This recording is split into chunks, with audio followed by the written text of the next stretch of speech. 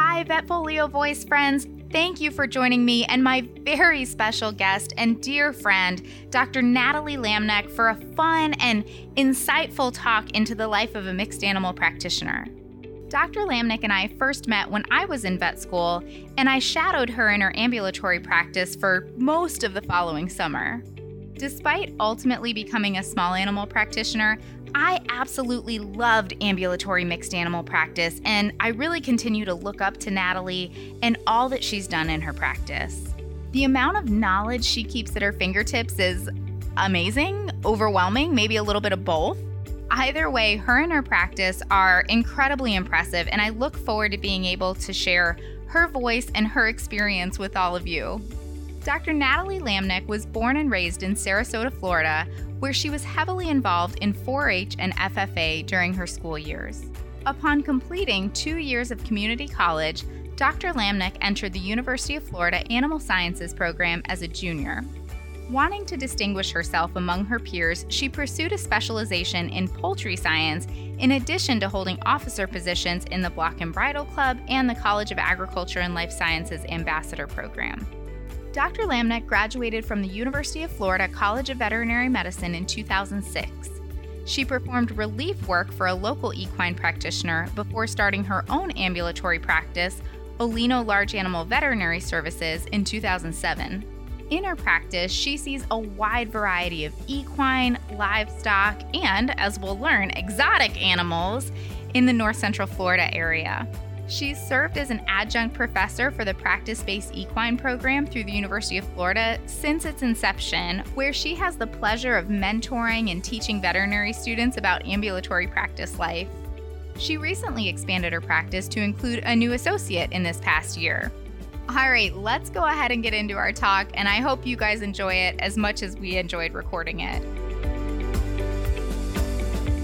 Well, today for this episode, I am super excited because I am joined by a good friend of mine, Dr. Natalie Lamneck, who is a mixed animal practitioner here in North Central Florida. And I actually worked with Natalie, with Dr. Lamneck, when I was a vet student and got to see all kinds of things and work all kinds of crazy hours, and we had lots of fun. So, yes, Natalie, thank you so much for joining me. Oh, no, thank you for having me. It's my pleasure. I hope we get to tell some of our stories while we're on this episode. We have quite a few of them.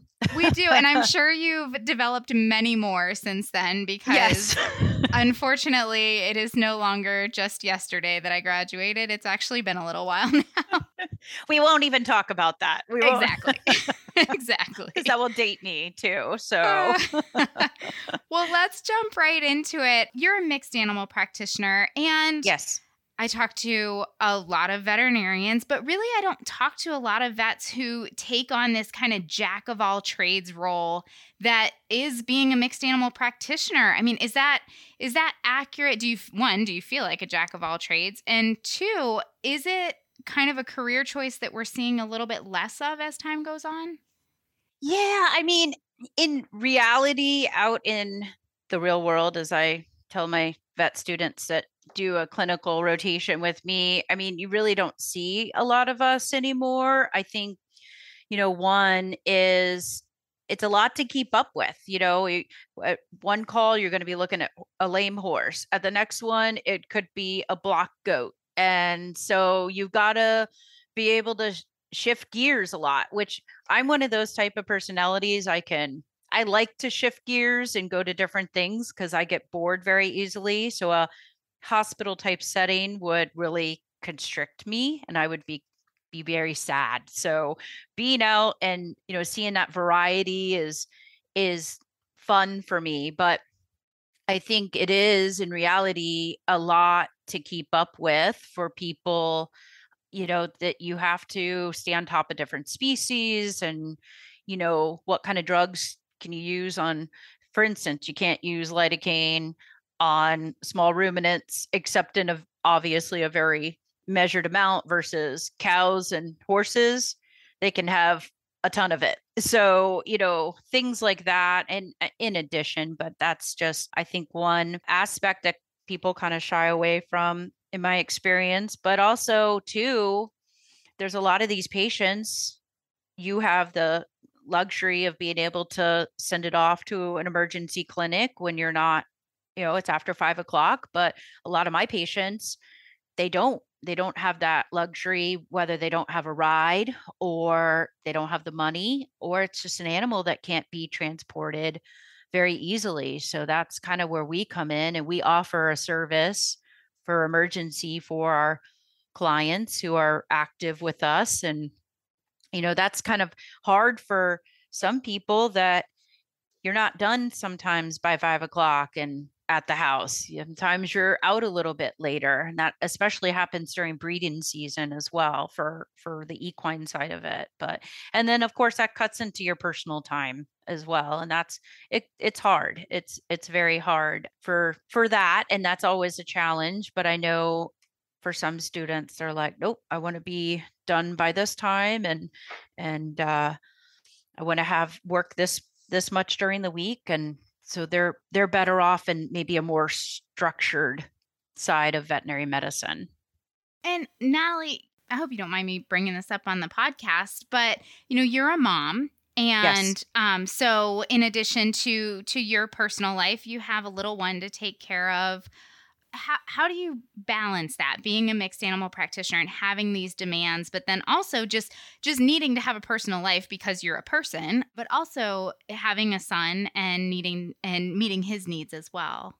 Well, I have to admit, when I first got out of school, of course, I was single and didn't have a child, and I'm come from a family of workaholics, and we love to work and we're hard workers. And if you're a client of mine, I'm going to take care of you. And that was a lot of self-sacrificing for a very long time. And when I had my son, it was kind of a wake-up call, like, okay, you can't be out every night until 10, 12 o'clock at night working, and you're going to lose out on him growing up. So it actually, his appearance in my life helped me say, no, I'm sorry. And 99.9% of people totally get it. A lot of my clients are very loyal, have been with me a long time, and they're like, absolutely, we understand. And the ones that don't, then that's fine too. But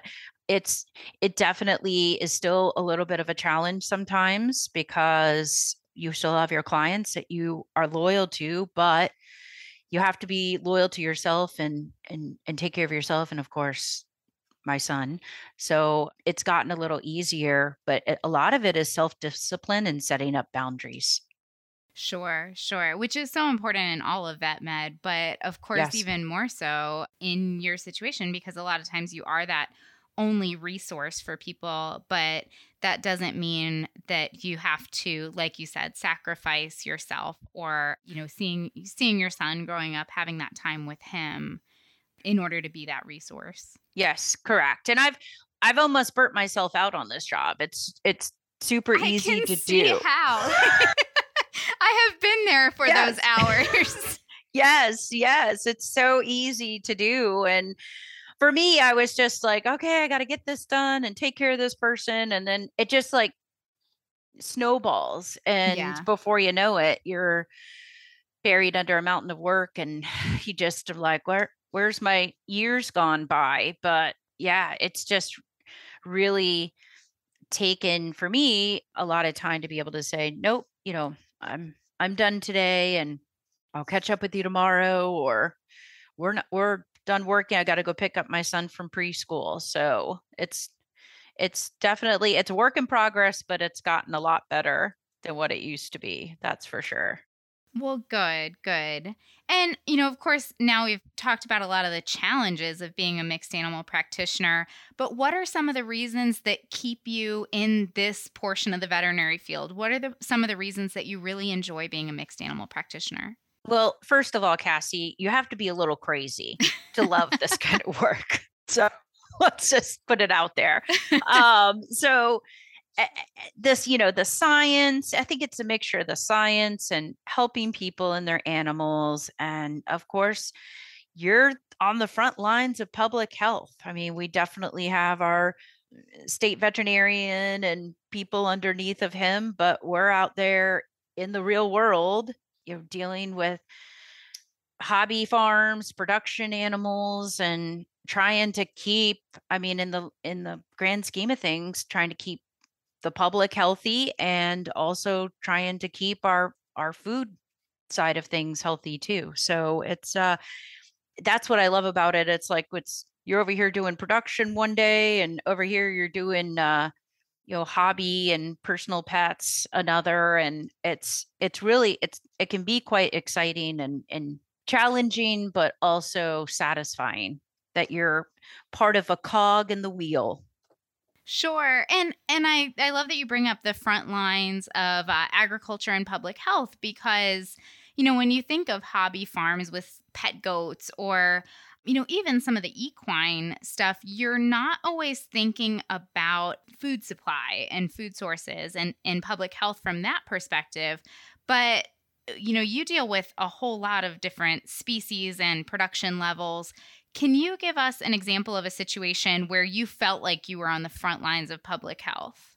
I can give you a couple examples. One is zoonotic rabies, right? We all deal with that, Sure. but some people don't even, I feel like they kind of forget about anything can get it, including horses, and it can look like anything. So, of course, in addition to Triple E and West Nile, which are reportable, then you got rabies too, and they can all look alike. So, when you have these unvaccinated animals, sometimes you gotta, put them down and take their head and test it for rabies because you've had clients, of course, are scared and wondering what's wrong with their horse, and they're putting their hands in its mouth and Oh, gosh. having lots of close contact with it, and you don't have a good rabies vaccine. You're like, that's a hard conversation to have, but it's also, necessary because like I tell people, I mean, it's pretty much death or or you have to get the vaccine. It's not one of those viruses you want to mess around with, and especially with your family. So that's one thing. Another one too is just when you have a herd outbreak. For instance, we had a lot of influenza. Equine influenza was like wildfire probably about 4 to 5 months ago in our area. And I mean, it was so contagious. Barns full of horses were getting it.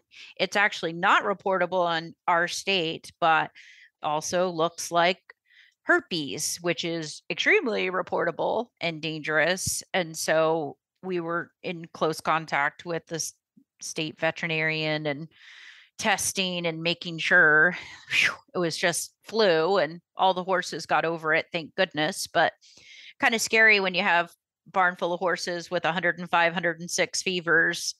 Wow. And, you're like, I hope this is the flu and not Yes. Oh, something gosh. will be like film at 11. Right.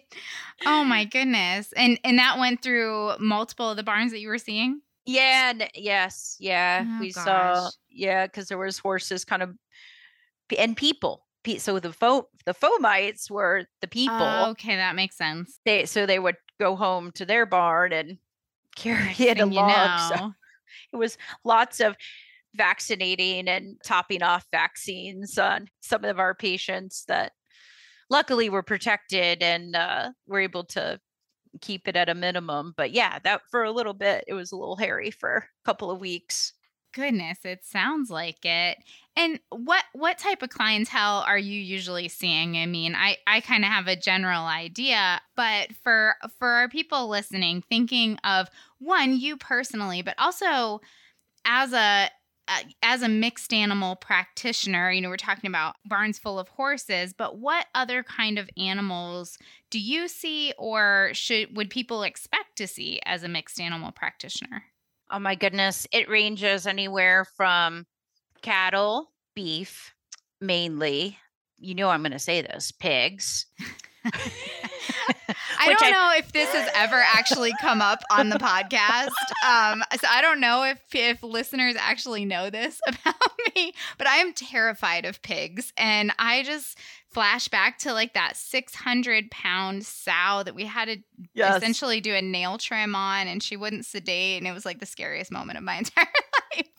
Yes, and they just scream the whole time. Yes. So, yes, I have a new associate, so he kind of takes on a little bit more of the porcine patients than I do anymore. But goats, llamas, alpacas, some sheep, of course, horses, and I even have an exotic client who has a wide array of all sorts of different species.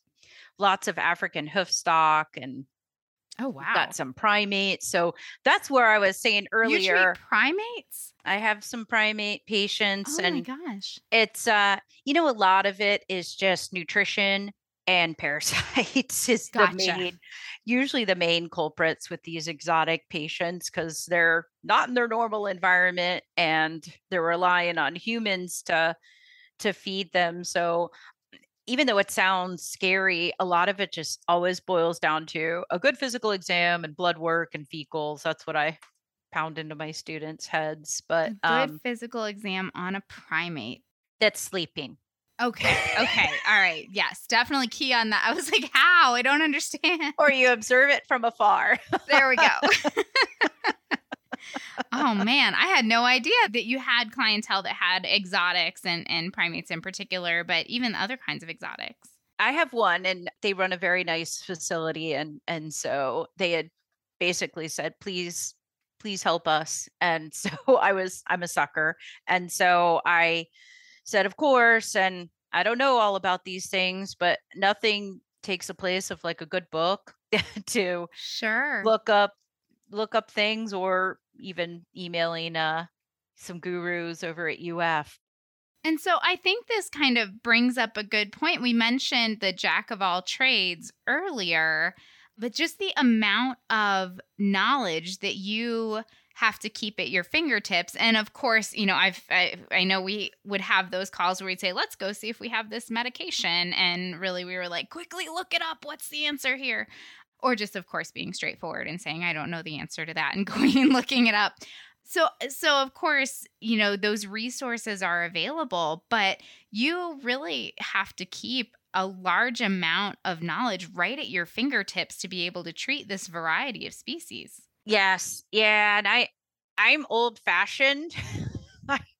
And I have a bunch of books I carry with me. So I have a trailer that I pull. That's my little clinic on wheels. And I have my library, as I call it. And it's books that I deem important. And some of them are even notebooks from seminars that I've gone to over the years, where I picked up little tidbits of knowledge here and there, and I've got it squirreled away into little resources that I still pull out and look up. Can't keep it all in your brain. So you got to look this stuff up. Yes, I remember the library, and certainly a lot of good notes in there. And I remember there were some cases where we would pull those out and you'd say, well, I went to this meeting and, so-and-so said to do this. And it always seemed to be pretty successful. Yes. Yeah. I feel that once I got out of vet school and went to some of those seminars that taught maybe more practical information, where it would be practitioners, or even I've been to some where it was the gurus of, for instance, camelid medicine. Dr. LaRue Johnson from Colorado State, he put on a seminar, and there was only 4 or 5 of us vets in a room with him and a bottle of moonshine. And he's saying, all right, ask all the questions you want. And so he was giving out little tidbits of information and things he had done over the years. And I still have his anesthesia protocol that I use on goats very successfully. Not something I learned in school, but just at going to some of these seminars. And a lot of them too, especially the camelid ones, I had clients that would pay me to go so I could learn and then work on their animals. So cool. So just a lot of really, really interesting, really neat parts in this mixed animal life, even along with the challenges. Yes. And And also to tell your listeners, I didn't start out saying I want to be a mixed animal practitioner. I kind of bumbled my way into I'm going to do some horse work, but I liked cows, and then I kind of morphed into more of the small ruminant and the camelids. I pulled blood on one alpaca in vet school. They didn't really teach you nothing about them. So it's all stuff I learned outside of school, and just you kind of almost have to have a little bit of cojones, just and be a little brave and say, all right, I'm going to try this, and tell the owner, hey, I haven't done this before. But a lot of them, they appreciate your honesty, and they also appreciate being willing to help them and work on their animals. And to the listeners, she's being very humble when she talks about just being brave and treating things. I feel like we treated some crazy cases and threw up some Hail Marys, and a lot of those animals did really well. And it was scary in the moment, but in general, I would say pretty successful. Yes. And I also want to say, with the caveat, we always try to get them to refer first. Sure. We weren't going rogue out there, but right. Yeah, when that's the only option and the owners don't have the money or the means or whatever to send it in, then sometimes you do. That's a good one. Hail Mary. That's perfect for football season. I forgot who told me, like, just throw up a Hail Mary. I'm like, okay. But it works. So yes. Well, along those lines, what are some of the most challenging cases that you treat? Oh my gosh, I would have to say I do a lot more reproductive work on horses than I used to. And it's kind of morphed into a thing where, once again, people didn't have anybody to breed their horses, and you just have to get good. you either sink or swim is pretty much how it goes. And sink, SYNCH. Sorry, that's a cattle reference. But it's pretty much trial by fire. You learn a lot. You have some failures, but what's challenging about some of these mares that aren't just this 10-year-old, never been bred, she's not infected, perfect, she catches right away, like those are like the easy ones. It's when you get these 19-year-old mares that they haven't had a foal in a couple of years and they've lost some muscling on top. Well, could we have Cushing's disease? Our conformation is pretty poor in our vulva area, and are we pooling urine and having some other issues? And when you go in through their cervix, it's like a twisty tunnel. So those horses are more challenging to get bred. And what's cool is being able to catch a lot of them and get them pregnant. And that's very satisfying after you've worked very hard, and then they have a foal next year, and it just kind of comes full circle. So those are some cool things that I feel that have had me in the years past beating my head against the wall, but now kind of like, okay, I think we got the hang of this. That's awesome, because that's not an easy thing to feel like you got the hang of, or something to feel like, hey, I'm really good at this. That's a really challenging field. Well, and still, it takes a village, right? So you still have some that are, okay, here's one that I've never seen before. I mean, there's always room for these challenging cases, but then that's when you call in, phone a friend, call a guru, email somebody, say, okay, I got this one, help me. And that's what's great about our community is everyone helps each other. There's not this ego mania of, no, I'm not going to help you, that's blah, blah, blah. It's just everyone helps each other. That's one of the many things I love about our profession. I would agree. It's very collaborative. Yes. What are your favorite type of cases to treat? Because I'm going to guess this is a different answer than the most challenging. Yes. I really enjoy some of these metabolic colics that I see in the field, because when that I worked at endurance races in treatment for a lot of years. I don't do too many of them anymore since my son was born, but at these endurance races, you learn about how to treat lamenesses, how to treat these metabolic colics, how to distinguish between whether are they tying up or are they just a happy lame or are we starting to colic, and treat them successfully with IV fluids and electrolytes in the field without having to refer them, because a lot of times you're out in the middle of nowhere. So I feel like I've learned so much from that and have been able to apply it to these medicine cases where I'm like, ooh, we've got an electrolyte imbalance here. And I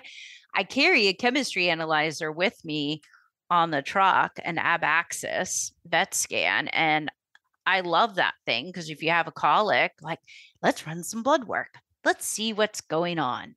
And then you can tell, think we need a little bit of calcium and potassium, and maybe 10 liters will do ya. And you can treat them successfully out in the field or ship them on. But those are kind of fun cases. And it's neat to put the pieces of the puzzle together and treat the horse, and they respond and do great. Yes, especially out in the field with limited resources. I'm sure, you get really happy owners at that point who say, thank you, thank you, thank you for me not having to, on an emergency basis, haul my horse in. And then the rewarding part, of course, with any case, when that animal does well. And, one of the things I like to say when I'm in the clinic is, or when I'm on the road, is I set out to help an animal today and I feel like I did it. Yes. So that's certainly an example of that. Yes, absolutely. It's rewarding. And it's fun when I have students with me too, because then they get to see it in action versus they may not see some of these cases in the clinic. Absolutely. Probably a big confidence builder as to what you really can accomplish in the field. Correct. Yes. And so another thing that's kind of unique to you is you are also a mixed animal acupuncturist. I don't feel like that is something that is a very common qualification. I'm not sure if that's accurate or not, but tell us about how you use acupuncture in mixed animal medicine. Pretty much you can use it on anything. That's the beauty of it. And you're not going to hurt the animal when you're doing it. You're only going to help them. And I got tired over the years of throwing medicine at some of these horses and they just weren't responding.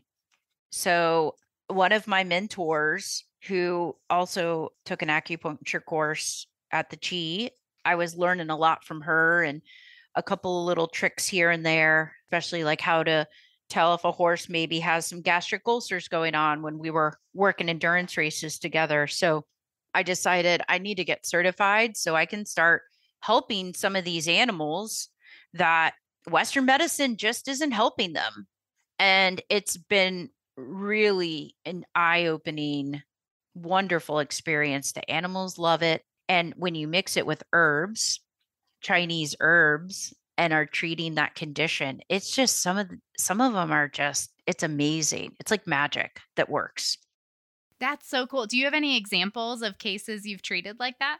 I have this one little mini horse, that non-sweating candidate. She is, I want to say she's about 10 years old, and she was experiencing some muscle wasting on her top line, and her skin was breaking out into these scabs all over.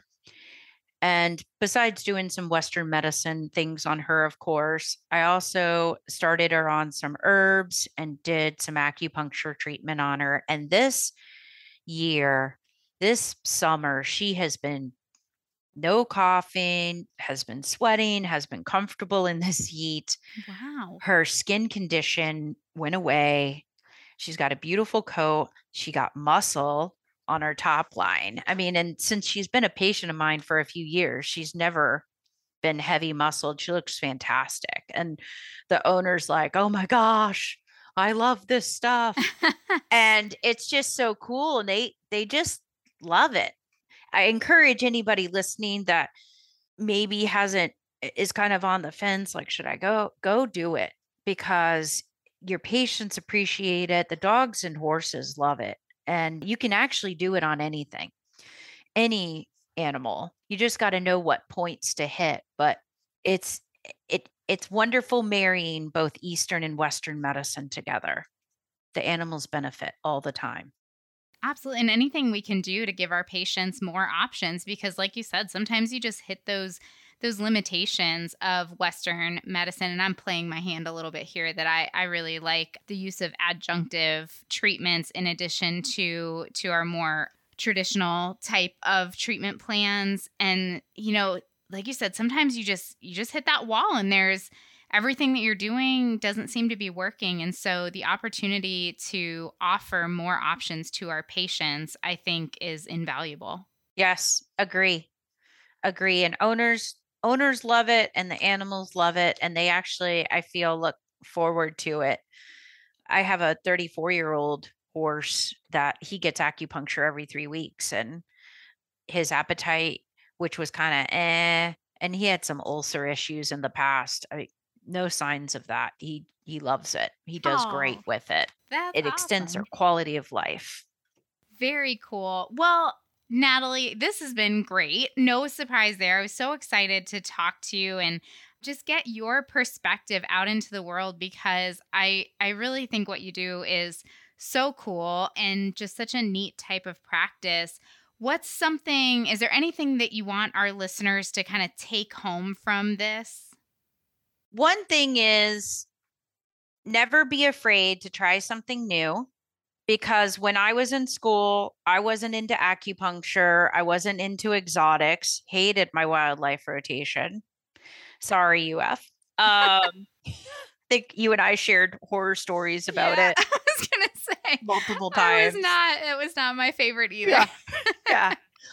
But you never know what kind of doors are going to open for you. And you have somebody that says, hey, are you willing to try this? And it may open more doors for you. And I highly encourage everyone to, at some point, and you're going to reach this point, do the acupuncture course. I just think it makes you a better doctor. You're more in tune with your patients, and it always helps them, even if they're waiting to pass on and they just need a little bit of peace before they leave. It's such a blessing to do for them. And people, of course, appreciate that for them as well. And the last thing I think is, be kind to yourself. Obviously, work hard, but also find that balance and find something. I tell my students this: find something that's not animal related, that's your thing, your hobby, where you can use a different part of your brain and get some stress relief or peace, and take care of yourself out there. There's way too many mental health issues, and it's the world is getting more and more stressful, so it's definitely not kind to us, especially in this kind of profession we're in, where we're compassionate and caring. But definitely put those boundaries up, and you can be kind and nice about it, and say, I'm sorry, I'm not available, but here's some other options, and we can circle back with you on Monday or whatever. I think that's great advice for all of us, because many of us in this profession, our instinct is when someone says help, we want to go help. Yes. Especially when there's an animal involved. And so making sure, we talk about the oxygen mask analogy, but really remembering that we can't help anybody unless we are okay ourselves. Correct. Yes, exactly. And you feel guilty. I get it. I've felt guilty a lot, but you have to, at some point, just, I can't help everybody, and I'm going to help the people I can, but you have to be kind to yourself and love yourself. Absolutely. Well, I think that is great advice and something that we all need to hear on repeat. So Yes. Thank you for that. You're welcome. And thank you for joining me. This has been so much fun, which we knew it would be. Yes. And I would love for you to come back and tell us all kinds of crazy stories one day. I've got a whole pocket full of them. So yes, anytime. That is true. Well, wonderful. Well, thank you again. Thank you for having me. I really appreciate it. Thank you. Natalie, Dr. Lamneck, I can't thank you enough for coming on the podcast. It was so much fun, and hopefully we gave people a window into what it's like to be an ambulatory mixed animal practitioner here in the North Central Florida area. For more episodes like this, click on the Education tab on the Vetfolio website. As always, we'd love to hear your input on this episode, as well as ideas for topics you'd like to hear from us in the future. Feel free to reach out to me at dvm@vetfolio.com. You can also visit my Facebook page at Dr. Cassi DVM, and you can find me on LinkedIn. And remember, if one animal is better off because of you today, it's a great day.